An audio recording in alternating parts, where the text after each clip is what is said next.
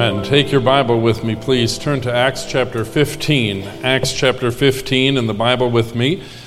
This will be, this morning, the final installment of my series of messages on the life of the Apostle Peter. This is the end of this. Now, what was interesting to me while I was studying it out this past week, the providence of God in this being the final message. And the reason being that Peter will no longer be mentioned anywhere in the book of Acts after Acts chapter 15. This is the end of the historical account of Peter's life. We understand a few more details from some of the epistles, but this will be the closing of our series on the Apostle Peter. We met a man who was just a fisherman, kind of a common fellow in every way, a man who was a little bit rough around the edges, a diamond in the rough most certainly.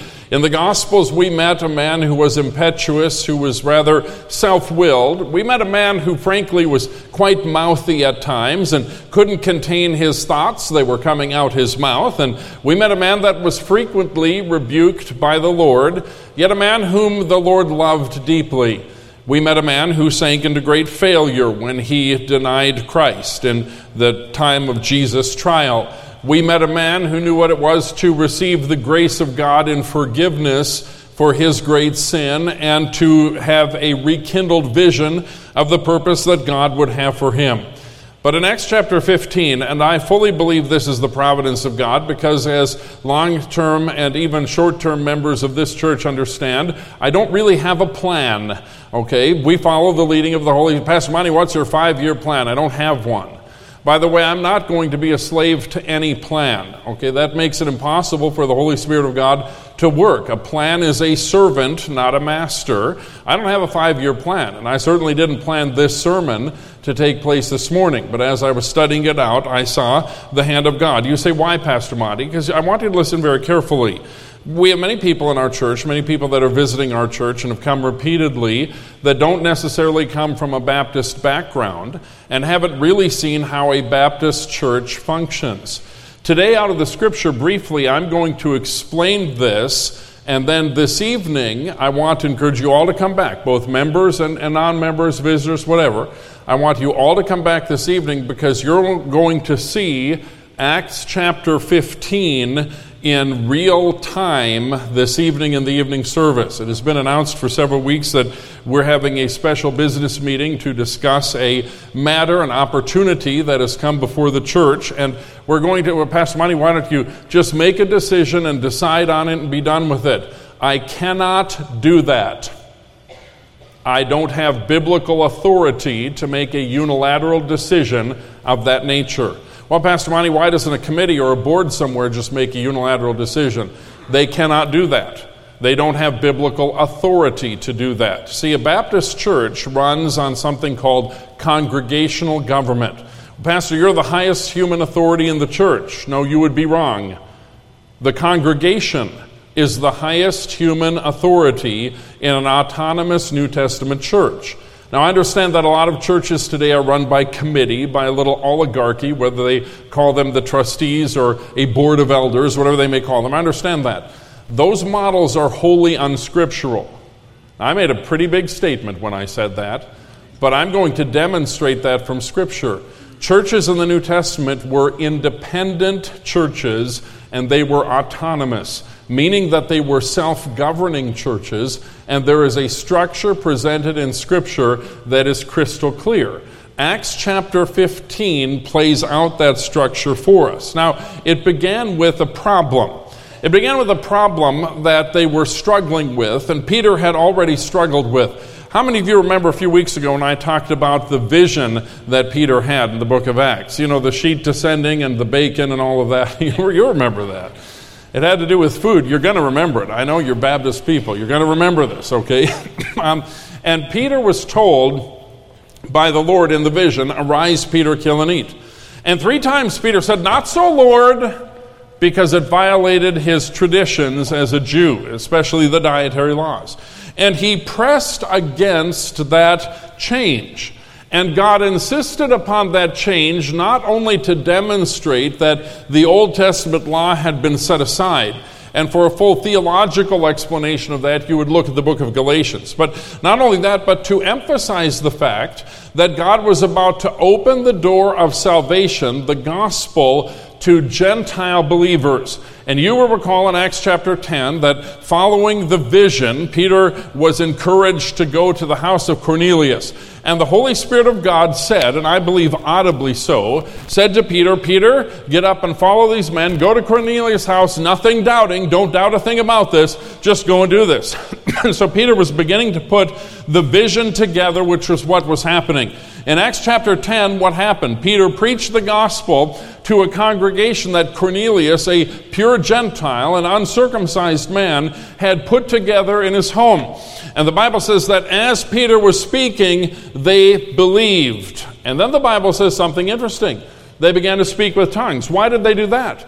Because it confirmed that God had given the Holy Spirit to these pure Gentiles. Now watch, you had tongues on the day of Pentecost that demonstrated the veracity of the Christian movement. It was God's divine stamp of approval. You had tongues later on in Acts chapter 8, really the receiving of the gift of the Holy Spirit by the Samaritans. That was the laying on of Peter's hands. That was kind of different from what happened in Acts chapter 2. But after the laying on of Peter's hands, because these Samaritans had believed under the preaching of Philip the evangelist, you had the manifestation that says, yes, Samaritans can believe. Then Peter took the keys of the kingdom one last time in Acts chapter 10 and opened the door to pure Gentile belief. And he preached the gospel, and there was again the same outward sign that they had received the Holy Spirit. But this caused a problem. This caused a problem with some at the church of Jerusalem, because the church at Jerusalem was predominantly a Jewish congregation. They believed in Jesus as their Messiah, but there was a little group, a little faction within the church at Jerusalem that really doubted this matter of Samaritan salvation. But worse than that, they doubted the possibility of Gentiles. Now wait a minute, Jesus is a Jewish Messiah, we believe that, but are you kidding? Gentiles are welcome to believe as well? And they said, okay, well, if the Gentiles are going to believe, this little faction said, then what they're going to need to do is the males will submit to circumcision, and then secondly, what they're going to do is they're going to keep the Old Testament law. And this faction went so far as to say, if you won't be circumcised as a male, and if you refuse to keep the Old Testament law, ye cannot be saved. That's huge. That's huge. Pastor Monty, why was this such a problem? They were adding works to salvation. What are the works? Circumcision and law keeping. Now, Paul was very clear in Galatians 1 and verse 8 that is not the gospel. I want you to understand something. You are saved today by the grace of God alone, apart from works. Paul affirms this in Ephesians. For by grace are ye saved through faith, that not of yourselves, it is the gift of God, listen to these words, not of works, lest any man should boast. Romans chapter 4 talks about the difference between works and faith. And when I believe and I trust Christ, who died for my sins and rose again, when I accept him as my personal Savior, that is the way I receive grace in my life. Grace always comes through faith. There are some denominations that teach that, well, Jesus died for your sins, but then there are certain things you have to do. May I say that is a change to the gospel. It is not just a denominational difference, but Christ is the dispenser of grace, not the church. A moment ago, you watched two of our young people baptized. They followed the Lord in believers' baptism. It is the first commandment for a Christian after someone gets saved, is to identify publicly with the death, burial, and resurrection of Christ as pictured in baptism, explained in the book of Colossians. Now, they follow the Lord in baptism. Let me make a statement here. Baptism did not save them. Very clear about that. Baptism does not save. Baptism is not part of the gospel. 1 Corinthians chapter 1, Paul was dealing with an issue at the church at Corinth. And he said this, he said, God didn't send me to baptize, but to preach the gospel. In that statement, he built a wall between the gospel and baptism. Is baptism important? Yeah, it is. It's an indicator that you're following Christ. It's an act of obedience. It's a public testimony. I'm not downplaying the importance of baptism, but baptism is not part of the gospel. If it were, then that would give me as the pastor the opportunity to disseminate the grace of God through that baptism tank and to refuse the grace of God. Does everybody follow me on this? Any denomination that says that they have cornered the market on the grace of God and you have to be baptized by them in their baptism tank has violated the gospel. Salvation is by grace through faith. When I recognize myself as a sinner, when I realize I can't do anything to save myself, when I come to believe that Jesus Christ died on the cross personally for me, when I place my faith and trust in His death and His resurrection, it is that moment that I am born again. It is that moment that the grace of God comes into my life. But in the early church, the Judaistic schism within the Church of Jerusalem wanted to say it was very important that people would be circumcised. By the way, can you imagine that? That would make evangelism really tough. Think about that? Let's not think about it anymore. So Paul and Barnabas contended with this group that had come to Antioch from the Jerusalem church. By the way, a group of people not sent out officially by the church. Just a group of people, kind of ragtag. They had no church authority. Jerusalem church didn't send them. Paul and Barnabas argued with them in Antioch over this matter. Then the church at Antioch had caused such a division. The church at Antioch sent Paul and Barnabas and others to Jerusalem, probably Titus, by the way, to discuss the issue with the apostles and the elders. We read about that in chapter 15, verse 2. And therefore Paul and Barnabas had no small dissension. That is, they had a big church fuss and disputation. They had an argument with them.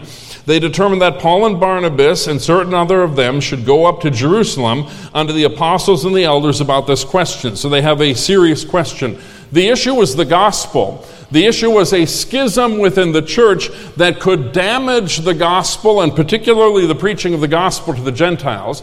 The issue was that the church at Antioch, which had experienced approximately 14 years of peace and harmony, was now divided over this question: do Gentiles have to submit to circumcision? Do Gentiles have to follow the Old Testament law? That same type of thing is schismatic, as I mentioned a moment ago, in denominations today. So that was the problem. But what I really want to focus on is the process. So how did the church at Jerusalem, chapter 15, they call this the council of the church at Jerusalem, how did this process go down? Because actually, you're going to have to figure it out in order to move forward. Paul had just completed the first missionary journey. This big meeting in Jerusalem, it happened between the first and second missionary journeys. If the church decided that Gentiles needed circumcision and law-keeping, if the church came to that conclusion, well, then that would change the face of Paul's entire ministry, as we'll see in a moment. But if the church decided, no, Gentiles are welcome to the grace of God, then that would open the door for further evangelism. This was a huge, big deal. So there was a process afoot. Paul and Barnabas were sent by the church at Antioch along with several others to determine this. They went, according to the scripture we read a moment ago, they went to the Jerusalem church where James, who was the pastor, see now, you say, Pastor Monty, did the church of Jerusalem have a number of pastors? Most certainly it did, 3,000 members strong. It had to, okay, no question about that. But James was the lead pastor.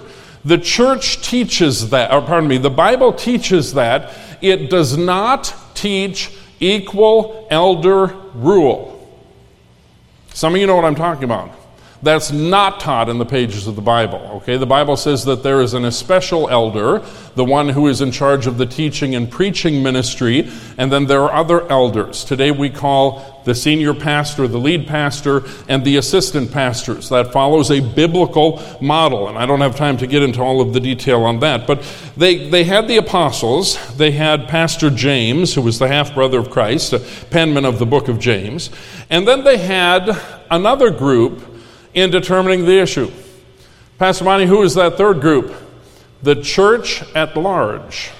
The members of the church. So someone said, Pastor Monty, I don't believe in church membership. I do.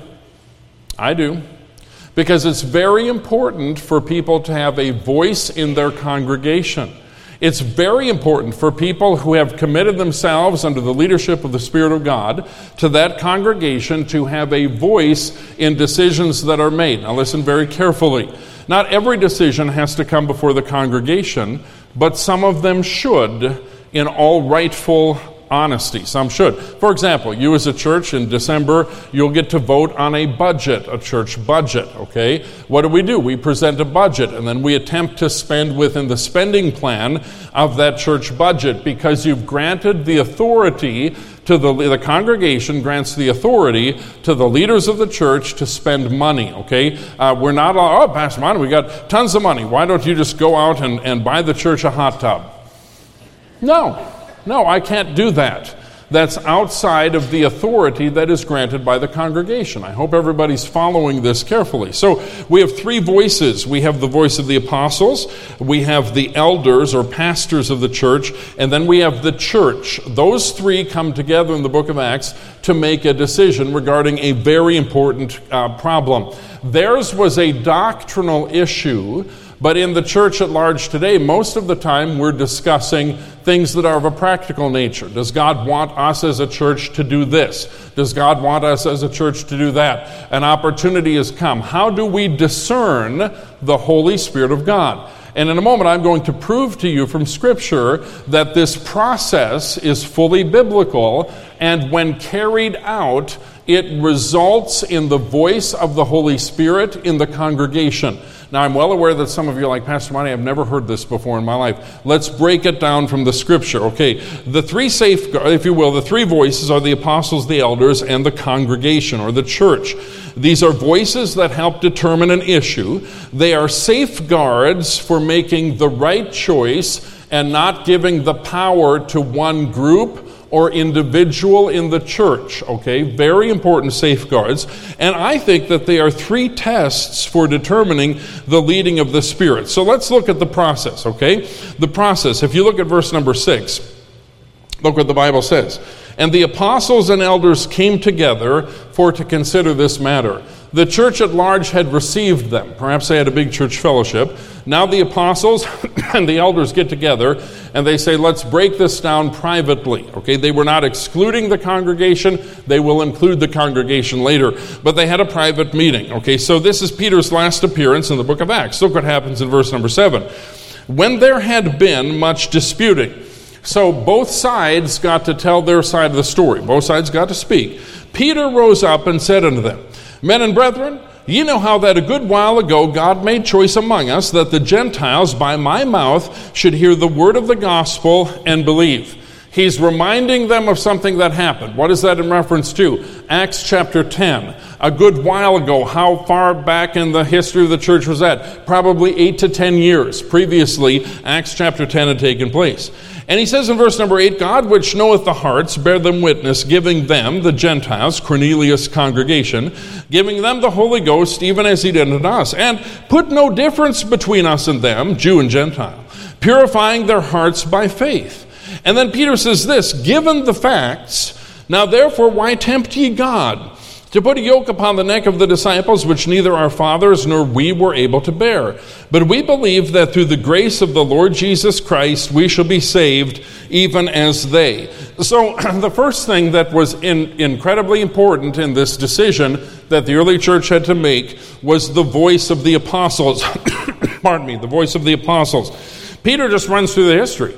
He says, the Lord enabled me, giving him the keys of the kingdom, you'll recall that. The Lord enabled me, first of all, to preach the gospel at Pentecost to a Jewish congregation. 3,000 were saved. Philip then went up later on to Samaria, preached the gospel. Peter went to Samaria to check it out. And what did he do? He laid hands on the converts, and they received the Holy Ghost. Later, Peter is called to go to, and by the way, against his will at first, he was called to go to Cornelius' house and to preach the gospel there. And what happened? They were saved, and they manifest their salvation in receiving the Holy Spirit. So Peter says, let's just walk through this. Peter says, I wasn't convinced. You remember that? He had that vision. He's like, no, not so, Lord, not doing this. He wasn't convinced at first. But then the Lord kept leading step by step by step, and confirmed every part of the way. And what is Peter doing? He's giving his testimony. He introduces, by the way, something interesting in Acts chapter 15, verse 10. Peter says to this group, "Now therefore, why tempt ye God?"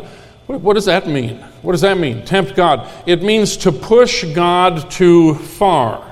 What he was saying was this Jewish sect who wanted circumcision and wanted law-keeping, that this Jewish sect was pushing against God by denying the grace available in the gospel through Christ.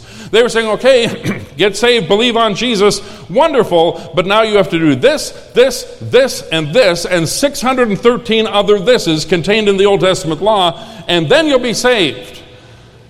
He basically told them, you, the Jewish sect, you're struggling to receive the simple grace of God. You're pushing against God. He gave a testimony as to all of the things that God had done. He also mentions, by the way, in verse number 10, something kind of logical. He said, you're going to put a yoke, a burden, that word is used again in Galatians chapter 5, speaking of the law. You're putting a yoke, the law, upon the neck of the disciples, notice this, which neither our fathers nor we were able to bear. Why are you going to make them try to do it? None of us kept the law. What a brilliant argument. That's Peter's testimony. But there was a second apostolic testimony that came from Paul and Barnabas. Look at verse number 12. Then all the multitude kept silence and gave audience to Barnabas and Paul, declaring what miracles and wonders God had wrought among the Gentiles by them. So essentially, Barnabas and Paul said, now wait a minute, we just got back from our first missionary journey. Boy, it seems like to us God is doing something very unique. And here's story after story after story, and we agree with Peter. This was the testimony of the apostles. Okay, now, you say, Pastor Monty, the early church was blessed because they had the apostles. Listen carefully. The apostles could, by fiat, do you know what I mean by fiat? By declaration. The apostles had the authority by declaration to say, this is how it's going to be, and it doesn't matter what you think. They did not do that. Why not, Pastor? Because the apostles would die. The apostolic office died with the apostle John. But it served as a witness in determining, a testimony in determining, should we or how should we view the gospel? Well, you say, Pastor Monty, that doesn't apply to us today because the apostles are dead. Listen carefully. You hold in your hands a New Testament. Your New Testament is the voice of the apostles. So the first thing we do in seeking to know whether or not something is the will of God is to listen to the voice of the apostles in the New Testament. Well, Pastor, that should be obvious to every church. Well, not today. Not today. So you have churches that are embracing levels of perversion and immorality that are clearly condemned in both the Old and the New Testament.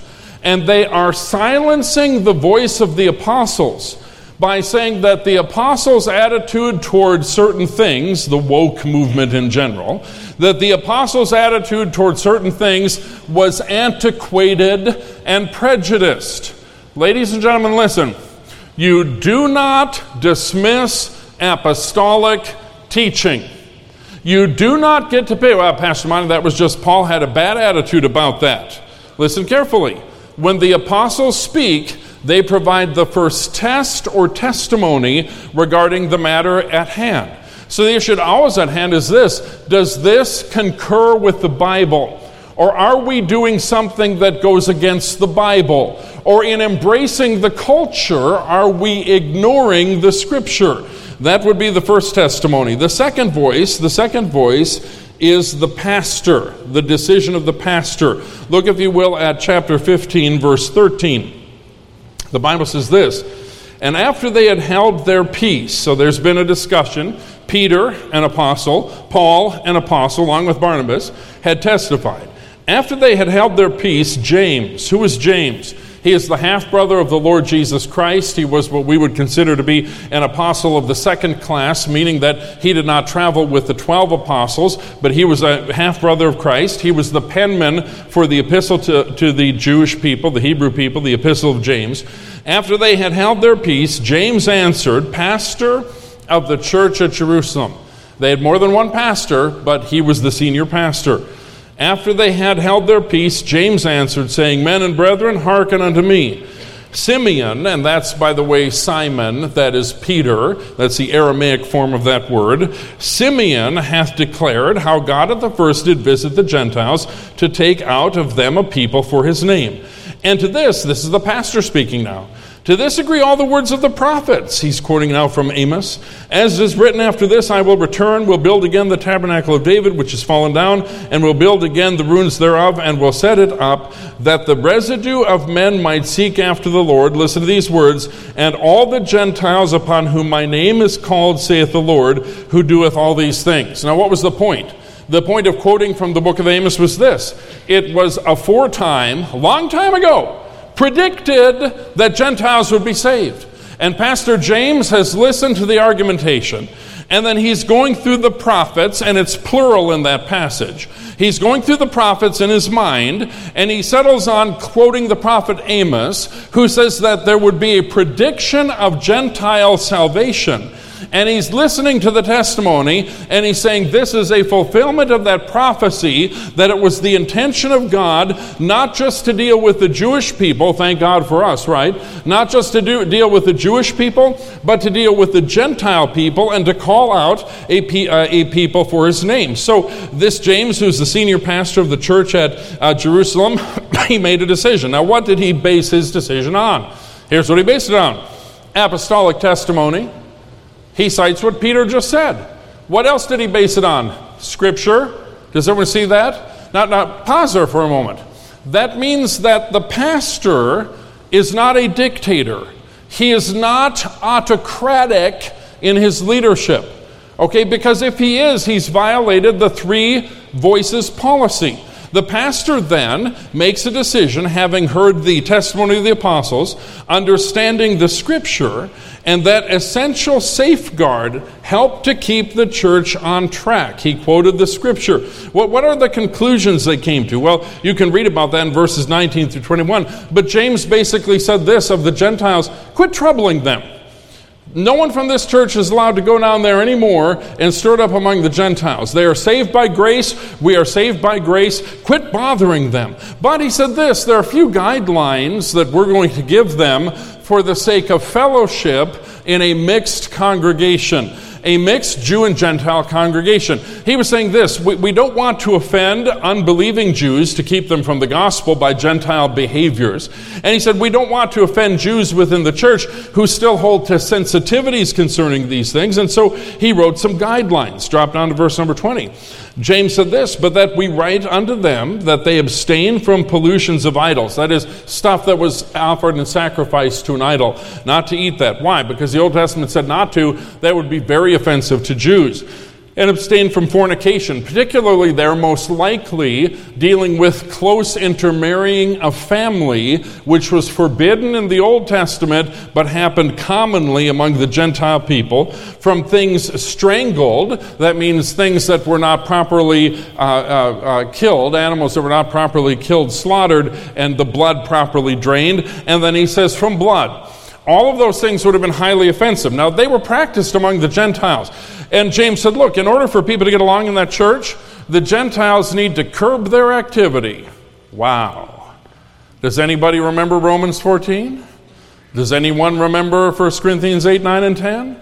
Paul goes into curbing of activity. Now, by the way, these aren't laws. These are the New Testament laws. These are not laws. These are guidelines that would serve to help unified fellowship in a mixed congregation. So James says this: we're going to leave them alone as far as the gospel. They're saved by grace through faith in Christ. They don't need to be circumcised. They don't need to follow the Old Testament law. None of that's necessary. But what they do need to do is promote unity within the church by refraining from certain activities that are common to Gentiles, which would be greatly offensive to Jews. So we have essentially the testimony of the apostles. We have the decision of the pastor. And then, very importantly, and you cannot miss this, church family, very importantly, we have confirmation by the church. Now listen carefully. These Three voices are essential in determining decisions that are not settled in the pages of the Bible. You have to have all three in agreement. So, for example, Pastor Monty, the church voted that you're going to preach on this, this, this, and this. You know what the pastor's going to say? No way, Jose. Not doing it. Not doing it. Why? I get my sermons from the Bible.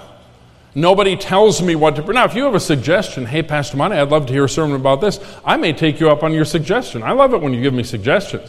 But I will never be told what to preach. Okay, I'm not that Pastor Monty, the church has voted, then you voted me out. Which is fine, you can do that. You know you can do that? You have to gather 20-something people together, sign a petition, name has to be on a piece of paper. So let's vote this guy out. You can call for a special election, you can oust me. Pastor, you shouldn't tell the congregation that. What if? I don't know. What if I'll go start a church down the road? Okay. You won't like that. Just kidding. Maybe not. Okay. Look at what verse 22 says, because there's a third, confirmation by the church. It pleased the apostles and elders, and I note the next words, with the whole church. Does everybody see that? With the whole church.